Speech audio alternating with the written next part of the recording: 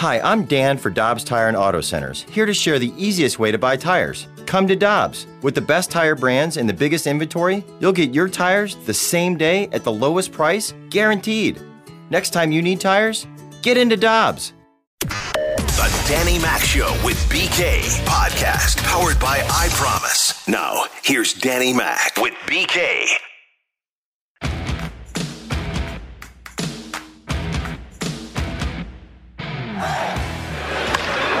Arenado hits it out to right. The Cardinals have the lead. Goldie will score. Arenado racing to second. He is safe at second. Somehow he avoided the tag. And it's 1-0 Cardinals. That one is into deep center. Way back there. Still going. Adios, Pelota. A two-run homer for Darren Ruff. So 2 down. Andrew Kisner, the catchers. Strike 3 called right down the middle, and the ball game is over.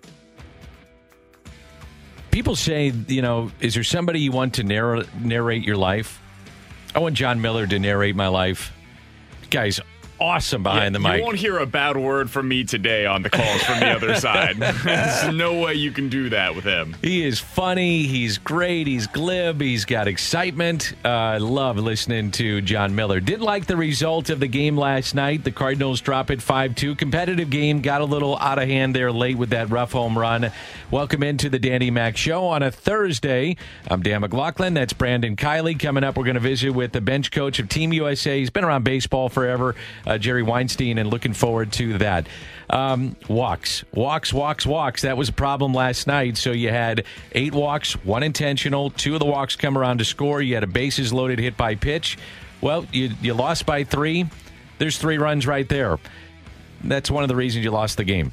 Can't have those walks. I think it's pretty simple here, Dan. We're watching the development of a young pitcher at the major league level. That should be taking place right now down in AAA, but by necessity, he has to be in the majors. And I wish it was more complicated than that. I want there to be other options other than Johan Oviedo right now. And again, this is no shot at him. He's just a young kid that has not thrown at AAA. And he probably should be learning these lessons right now down in AAA. He doesn't have great command. He seems to still have his confidence in place, but you can see it early on. When he's on, it's kind of like Carlos Martinez in some ways. Different because it's not the focus, it's the command. But when he's on, you can see it early. When he's not on, you can also see that early. So we saw Oviedo last night. Wasn't on early. The first 9 pitches were 8 balls. I'd have to do a deep dive on this, BK, of when the Cardinals score in an inning, what does the pitcher do the next inning? And we talk about momentum in the game. So momentum is your next day starter. There's also momentum inside an actual game in baseball. I really believe that. And I believe in shutdown innings. I think they're huge. So when you jump out, you've already won the first 2 games of the series, and you jump out against Wood, and you get the double by Arenado, and it comes with 2 outs. It was a base hit by Goldie, or whatever it was. I need my score sheet here. Let me... my handy-dandy score sheet. No, it was a 2-out walk, and then he advanced on a wild pitch, so he's in scoring position, and Arenado drives him in with a double. That's how you establish the game. Like right there, you're up 1-0, and your 2 big guys, here they come again. They've had great numbers against the Giants, and they're both hitting the ball well. They're a reason why you're winning some of these games. So now you've established a tone in the game. Then you come out in the bottom of the first, and you have 9 pitches, 8 of which are balls, and back-to-back walks. Yep. And then dealing with a bases-loaded situation, it just takes the air out of it, man. The life is just gone. And when you continue to walk people in the game, the life is gone out of your ball club. But to the point of the original point I was trying to make is you score in a shutdown inning, it just has a different feel than just a normal 1-2-3 or getting out of an inning, those kind of things. A shutdown inning is huge. The Cardinals just don't play with leads very often. That's true. That's the thing is like when you get a lead the way they did yesterday, you got to maintain it. And it was gone immediately. It was like the moment that you got into the bottom of the first, you knew, oh, this isn't going to work. Like, we're going to need so much more than this, and they weren't able to do anything. They were able to get to Wood early and then basically did nothing against him the rest of the game. And this was a matchup I was very interested in seeing, Dan, because when you're going against the Giants, he's the type of guy that you got to be able to take advantage of. And the Cardinals offense, once they've got to the Giants bullpen, has done a pretty good job in this series, or did a pretty good job in this series. It was the starting pitching that really got to him, and that's something they're going to have to correct eventually. You've got to be able to make those adjustments that we've talked so much about, Dan, against the starter. When you're seeing him the second and third time through the order, that's when you've got to do damage. We talk about it all the time for the Cardinals pitchers. Well, it's got to be the same on the reverse side of things. So Oviedo saw a pretty good pitcher on the other side, so he settled in. Alex Wood, 7 innings, 3 hits, earned run, couple of walks, and strikes out 6. Johan Oviedo, you can just tell he was getting a little bit unnerved, frustrated with the walks, with the strike zone, and also with Mike Yastrzemski. We saw that. He thought he may have been stealing signs at second base. Those two kind of jawing back and forth. But what about the confidence right now of the young man, Johan Oviedo? Right now, I feel really good. I have so much confidence in myself. My staff feel great. My body feel great. You know, it's about put the plan, and that's what I do. Put the plan and just follow. Not trying to do too much, trying to do more than I can. Like I said, it's a learning process, and I really learned so much things that, take these off days to come back and be better. Cardinals are playing with fire all night long because the Giants got a chance to bust this game open multiple times. They stranded 12 in the game. Oviedo still looking for his first career win. He's now 0-8 in 17 career games, 16 of which have been starts. Manager Mike Schilt. I think he's really close. That's the encouraging part. I think he's really close. You know, you're going to see fits and starts to it a little bit, and you want to see it even out a little bit more consistently. But I think he's really, really close. And again, he's doing a very challenging thing. He's got, he's a strong kid, not only physically, but he's a kid that loves the competition. He's toking it all in. He's going about it in the right way. He's just learning on the fly. But I do see him getting better. I do see him slowing the game down. I do see some positive things in the competition. That's going to bode well and really, really allow him to take that leap to once he clicks and gets that consistency. His stuff is filthy, and he's going to be just fine. It's about throwing strikes. Wade LeBlanc, by the way, now inserted into the Game 1 start tomorrow for the St. Louis Cardinals. That was supposed to be the start for Mike Schilt going to Carlos Martinez. Yeah, it looks like he's got a tear in his ligament from that. The offense has not been very, very good to us from the pitching perspective. It looks like it's sniped another one of our starters. He's heading back to St. Louis as we speak. He's at the airport, and we'll get better at clarity as we move forward. So we'll find out more tomorrow, but this is the interesting part for the Cardinals and the manager. It's not great. It's not positive. It's clearly going to be something that's going to impact him for some period of time. How much, I'd be irresponsible to say, but it's not. Don't expect him in my rotation in the very near future. Have you ever heard of the UCL, Dan? Yeah. That's the ligament in the thumb. I've always thought that was like an elbow or something. Yeah, it's both. Does it extend from the thumb to the elbow? Maybe, I don't know. So whatever. It's different. This is not Tommy John surgery that we're talking about here. However, trying to find some comps for this, the one that I could find, it's a position player, so it's not one for one, but Mike Trout had a similar issue a few years back. He was out for about a month with it.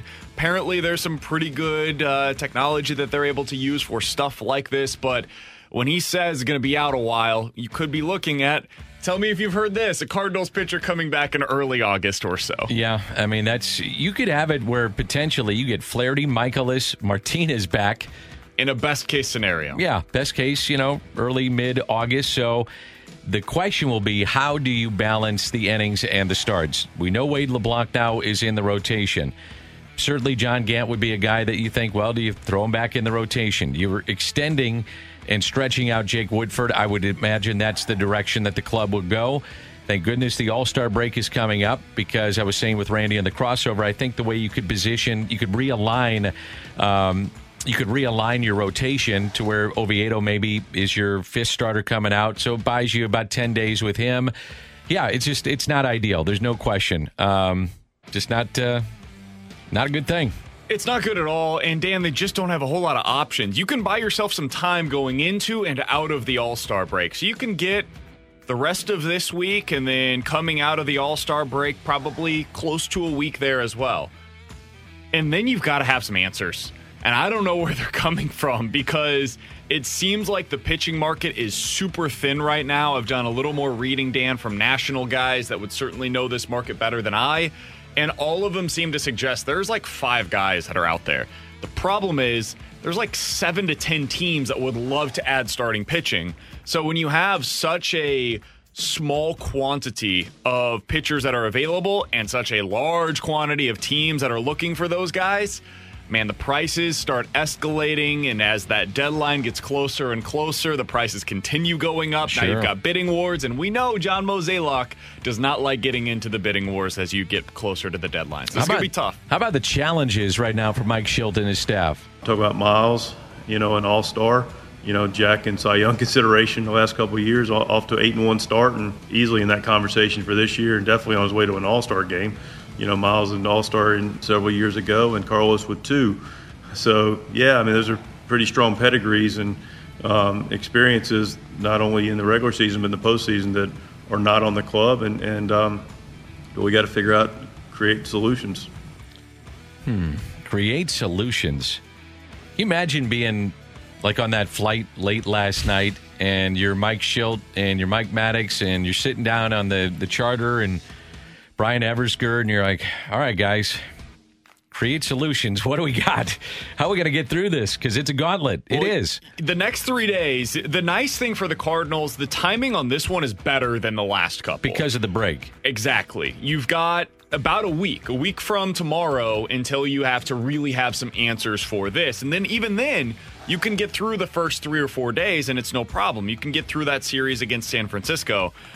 The problems start when you get into that series against Chicago. Right. And you have no off days coming out of this break for about a week and a half.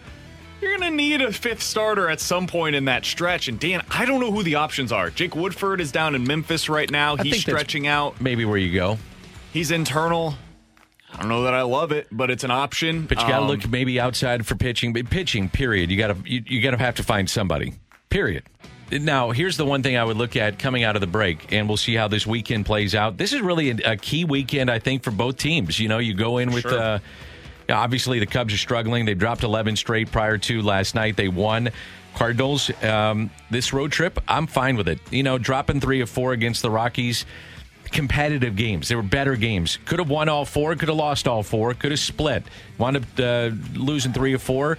And I look at the Giants series, could have dropped those games, and you won 2 of 3 against a team that is really good.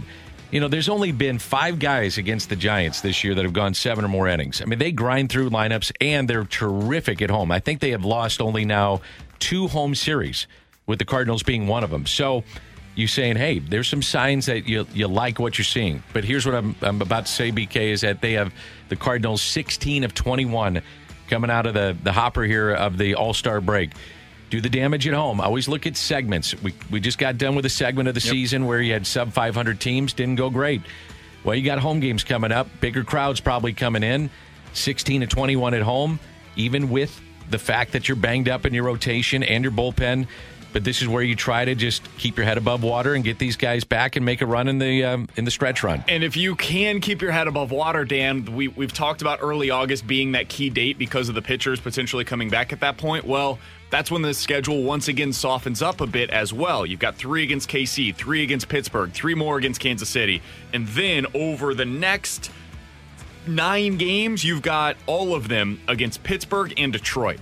Like, you could really start making a little bit of movement inside of the standings in early August if you're able to keep your head above water until then. It's really about how do you get through the next month now. This is the Danny Mac Show with BK, the podcast powered by I Promise.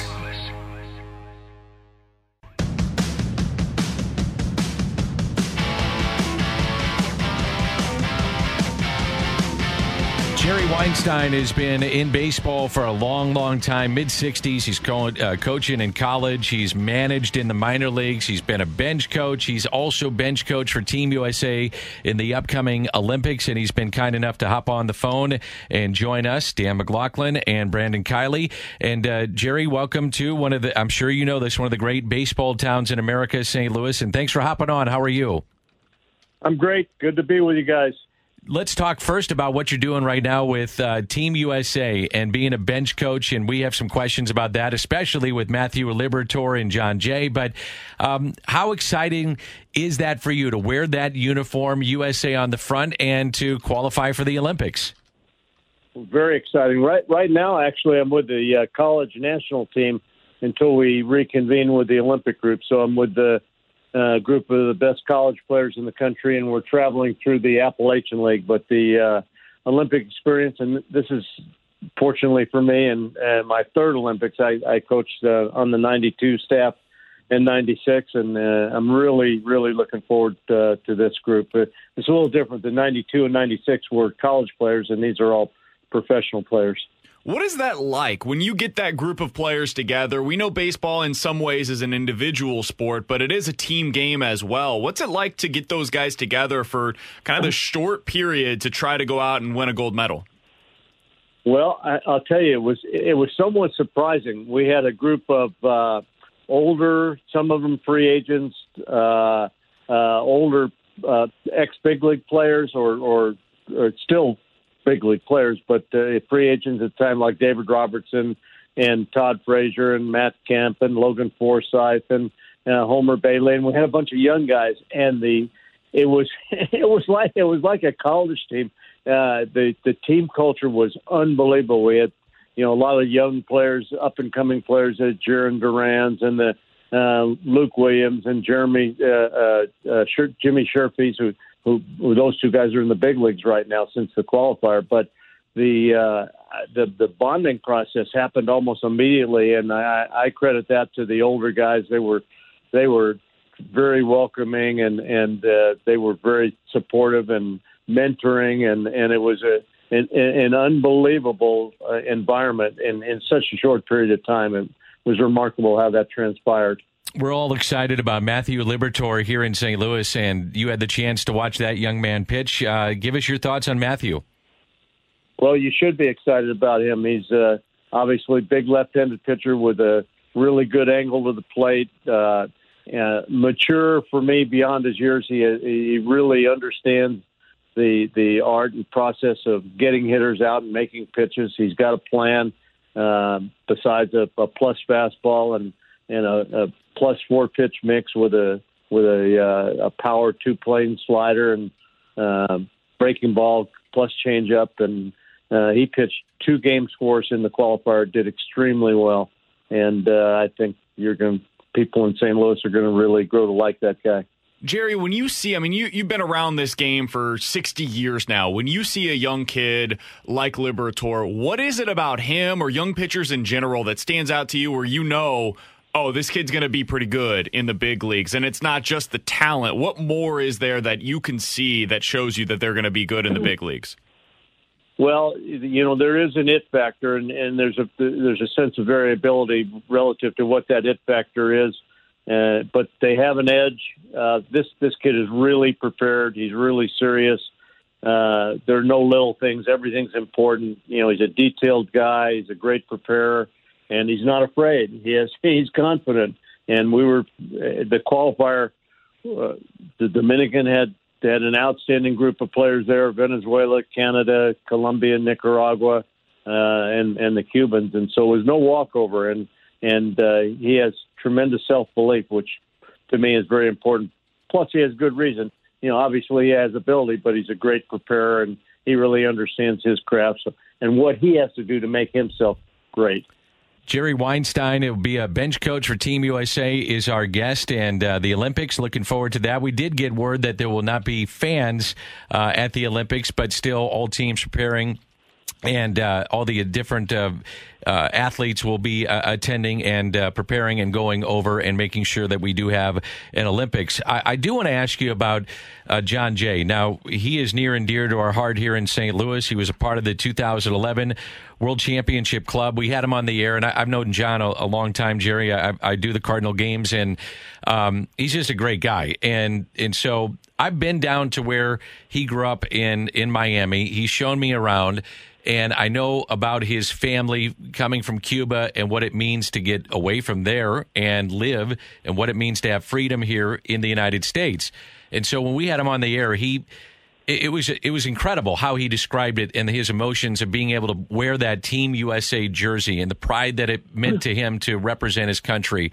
I am curious, as a coach, did you ever talk to him about that or have a full understanding of just what it means for John to represent Team USA?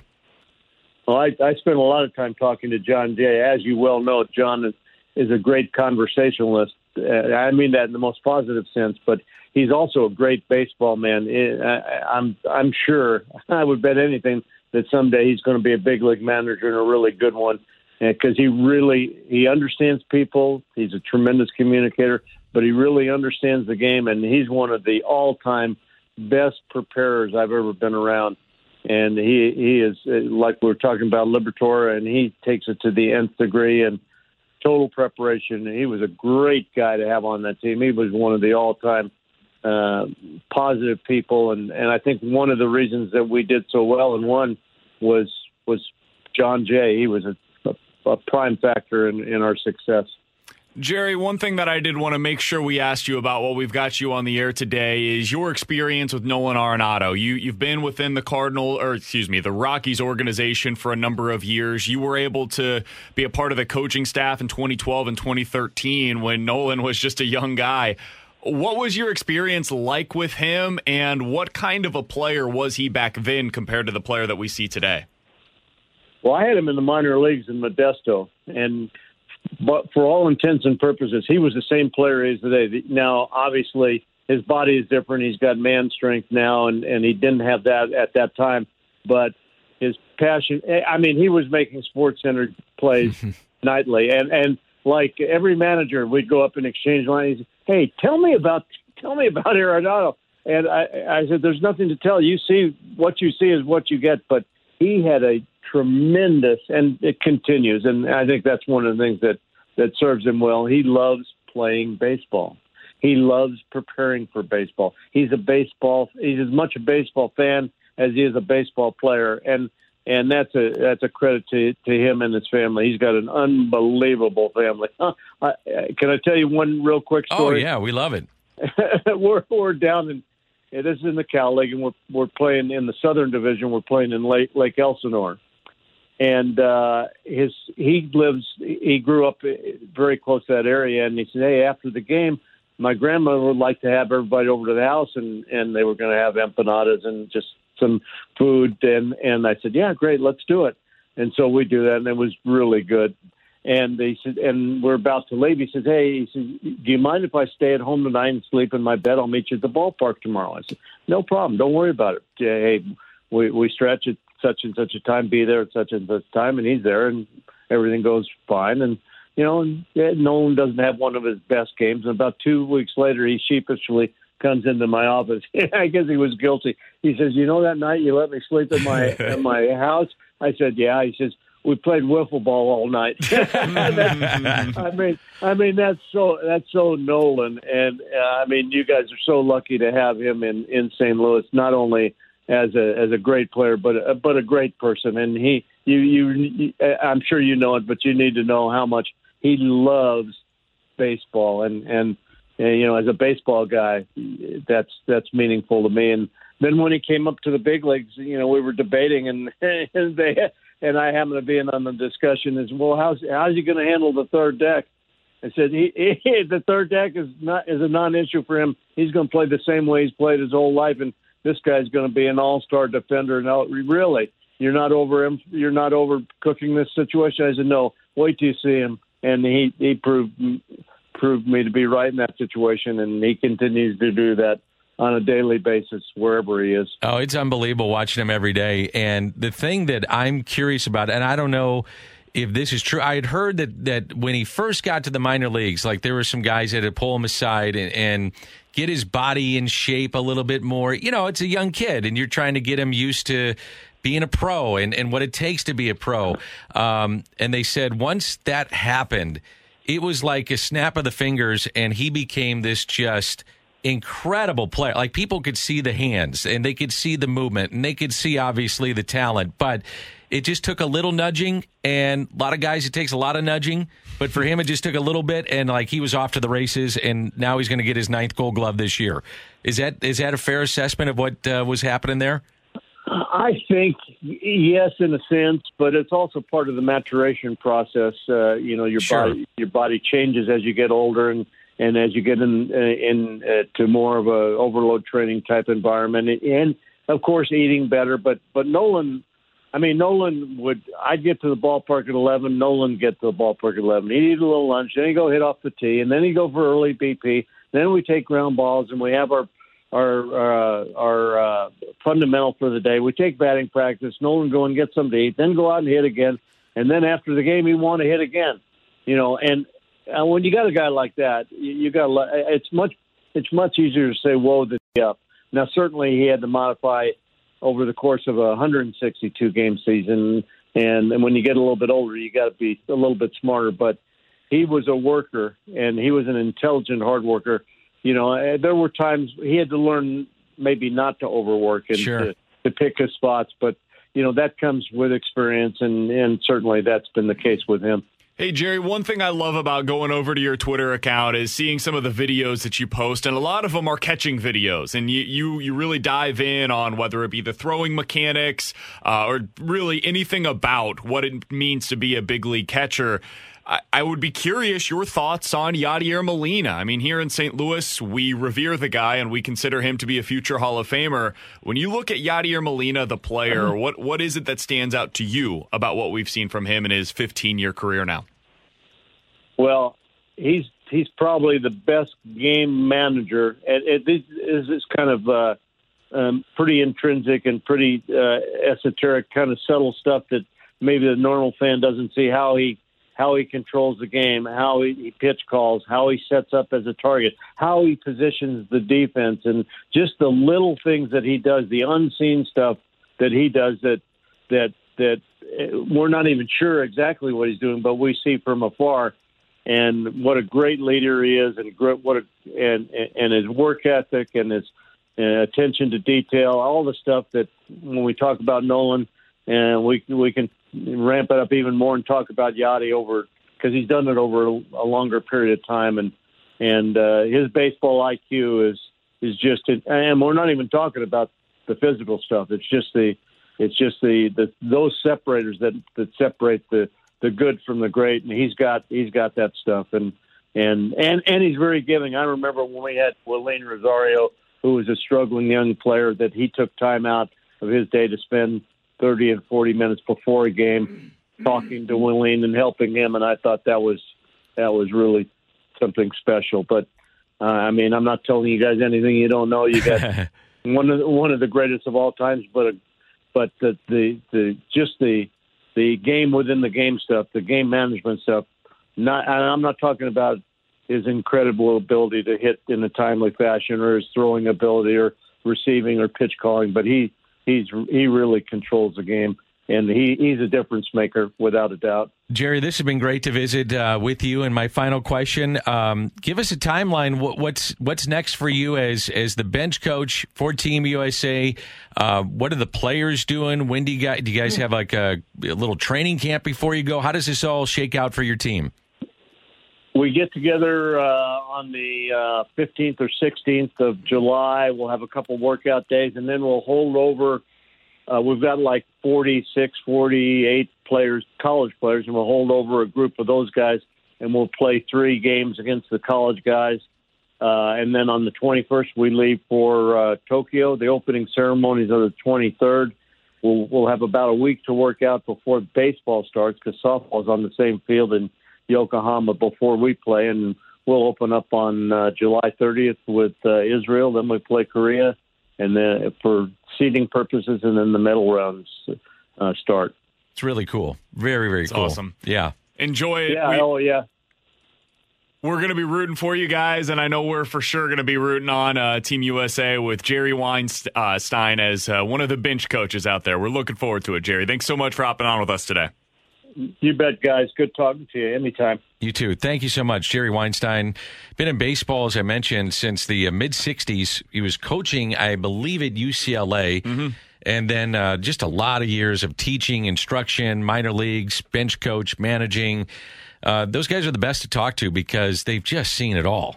They've seen it all, man. When you're in the minor leagues, you see it all. And I would recommend checking out his Twitter account. It's really good stuff. I mean, he's like 77 years old, and he's out there on Twitter every morning. There's a new video coming out. He's at JW on catching, and it's constant videos of what he's seeing around the league with catchers and what they're doing. It's amazing. It's baseball lifers, and I always get it fascinating too to find out what they think about the game today. It's obviously not the game they grew up with or probably managed or coached with, and there's aspects of it they probably like and aspects they don't, but when you're a baseball lifer, you learn to adapt. And I'm sure over the years he's learned, you know what, hey, things change, and this is how we do things now, and fine, let's move on. And there's players like Nolan Arenado who make it worth your time. Oh, yeah. And when you have him, your job is to, you go warm up. All right, get ready. Okay, Nolan, come on over here, and let's make sure you're happy. What's going on? How's your life? Oh, want some extra BP? Sure, we'll take care of that. Yeah. That guy is so much fun to watch. He had a great series against the Giants. Those 3 games, he was great. Him and Goldie both had a really good series out there, and I wonder if that's the kind of thing that can get those guys going, because it's not that they were scuffling necessarily. They just weren't quite up to like Nolan Arenado and Paul Goldschmidt standards, and it looked like, given how often they've played out there in San Francisco, they just felt super comfortable, and they both produced in a big way. How about the play that Nolan made? Here's the other thing. People will ask me, give me something about Yachty or watching Albert or Jimmy or Scott Rowland that stands out that I can't find on Baseball Reference. And the lead runner? Is that the play you're talking about? And here's the point. I said, those guys... when the game was on the line, I mean, ninth inning, they wanted the ball hit to them, and I did too. Everybody did. But they were fearless, is the way I describe them. There was no fear. So Nolan Arenado, how many times have you seen him come in on a ball and get the lead runner at second off balance? Or in the bunt situation last night, it's kind of 50-50, that play to get the lead runner, and it was either a one-run game, I think, at that point. That's a big run at second base midway through. Every run is crucial. Those guys are fearless. How many times did we see Yadier Molina and Albert Pujols have a pickoff with the game on the line at first base? You throw it past him, it's in right field, game over, or a tie game with a runner at third. Scott Rowland, same thing, taking that chance. Jimmy Edmonds, diving for a ball that if it gets by him, that's 3, maybe 4.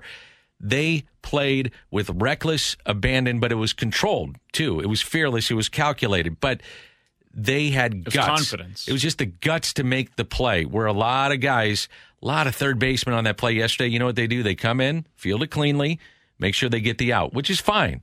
That's how the game is played, too. But there are guys that want to take the chances, and it's calculated risk.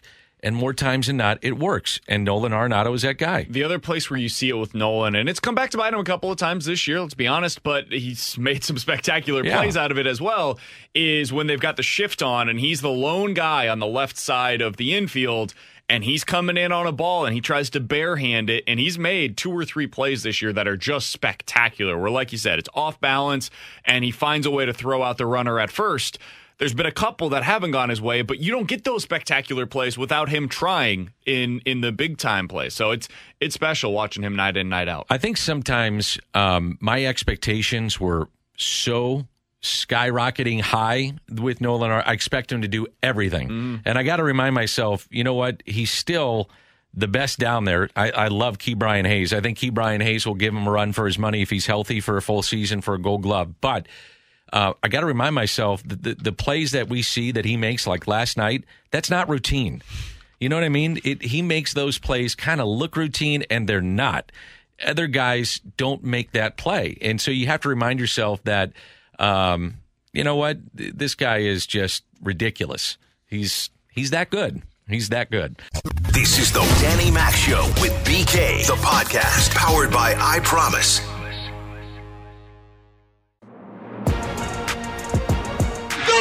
Have done it! They have done it! They have gone back-to-back for the second year in a row! Oh. They have won the Stanley Cup! Unbelievable.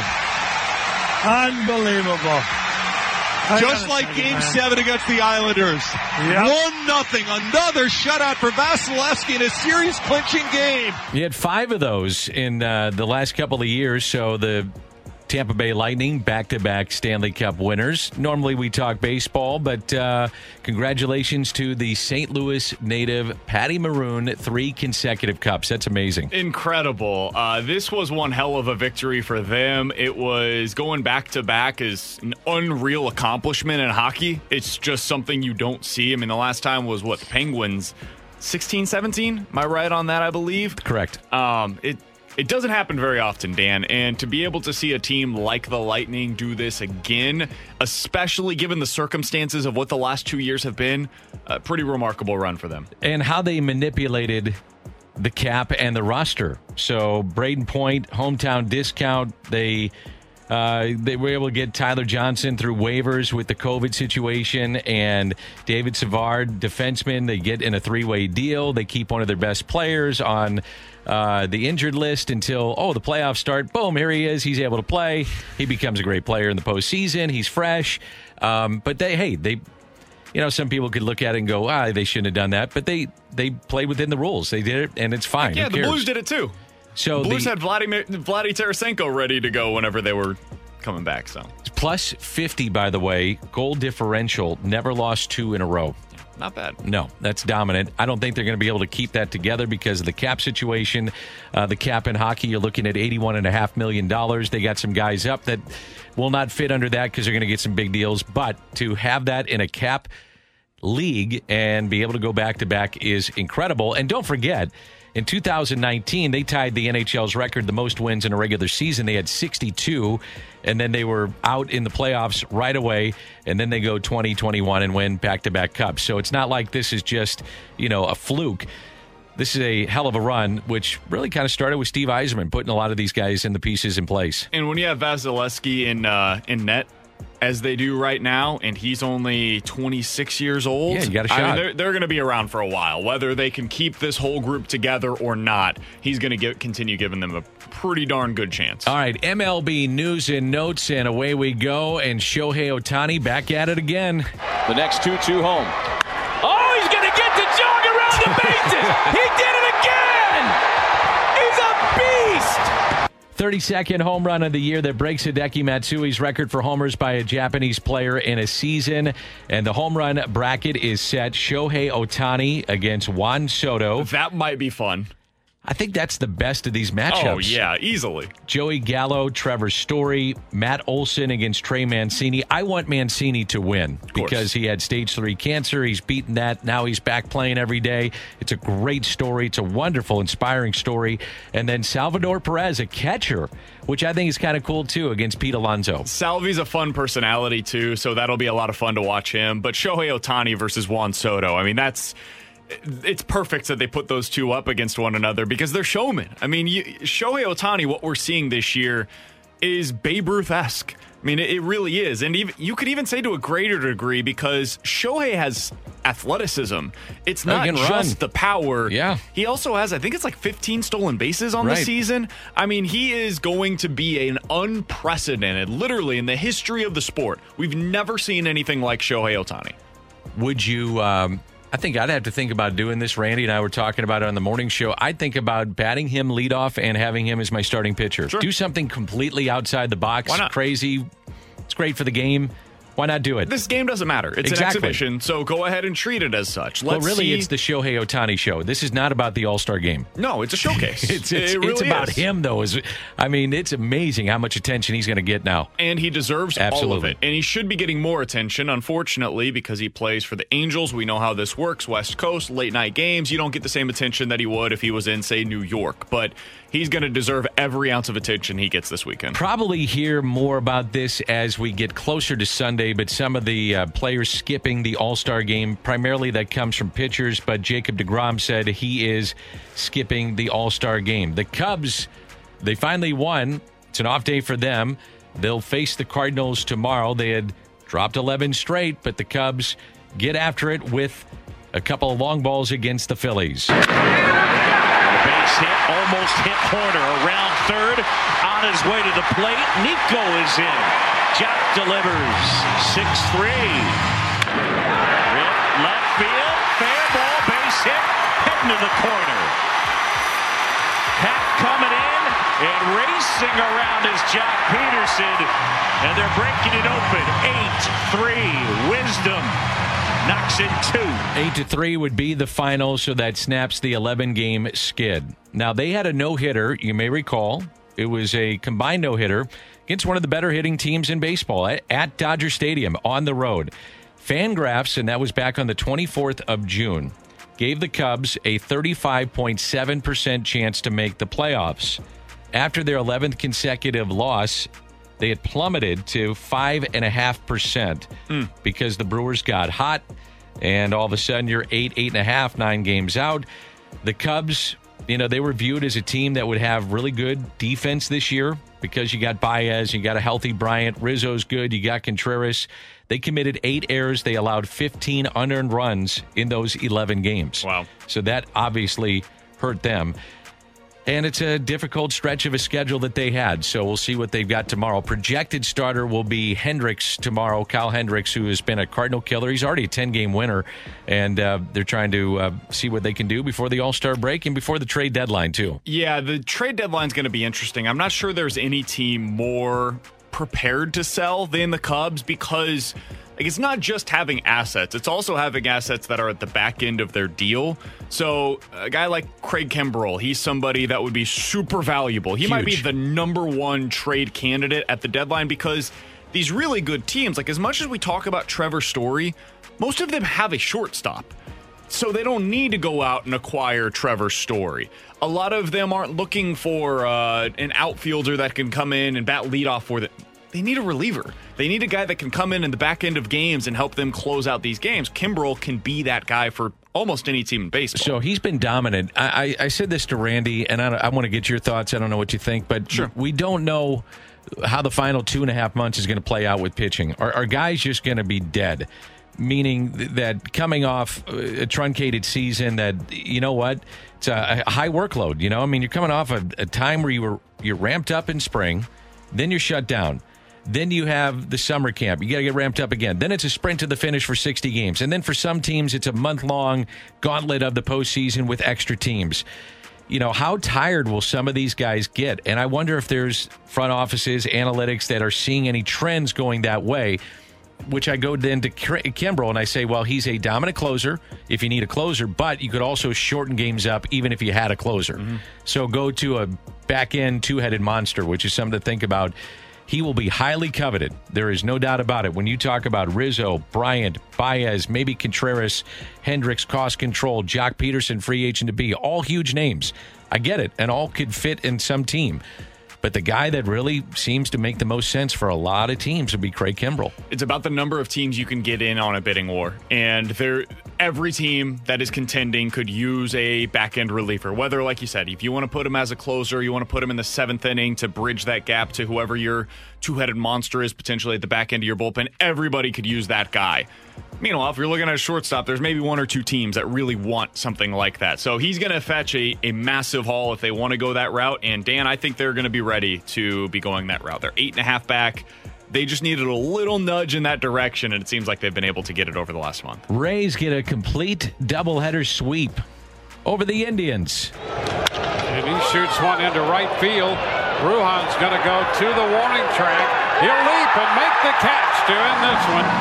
1, 2, 3 in the 7th inning. And the Rays combined with 5 pitchers to limit the Cleveland Ball Club to no runs and no hits. No hits, 7 innings. McHugh, Fleming, Castillo, Whistler, Fairbanks. These are the rules. You got 7 innings. It's no hitter. That's the game, man. They didn't give him 2 more innings. I'm with you. This one I feel a little less like it needs to be counted as a no-hitter because you like the Bumgarner one. Yeah. If you've got one guy that goes 7 innings, I absolutely think that should be considered. If it's a complete game, it should be considered a no-hitter as well. If you got 5 different pitchers that complete a no-hitter, then whatever. Call it whatever you want to. It was 5 guys that had a good night. I got you. You've been listening to The Danny Mac Show with BK, the podcast powered by I Promise. Peloton, let's go. This holiday, with the right music and the right motivation from world-class instructors, we're going to pick it up a notch. It's the holiday season. You might just surprise yourself with what you're capable of. Work out to thousands of live and on-demand classes, from running to cycling to yoga. Try Peloton risk-free with a 30-day home trial. New members only, not available in remote locations. See additional terms at onepeloton.com/home-trial. Peloton, motivation that moves you.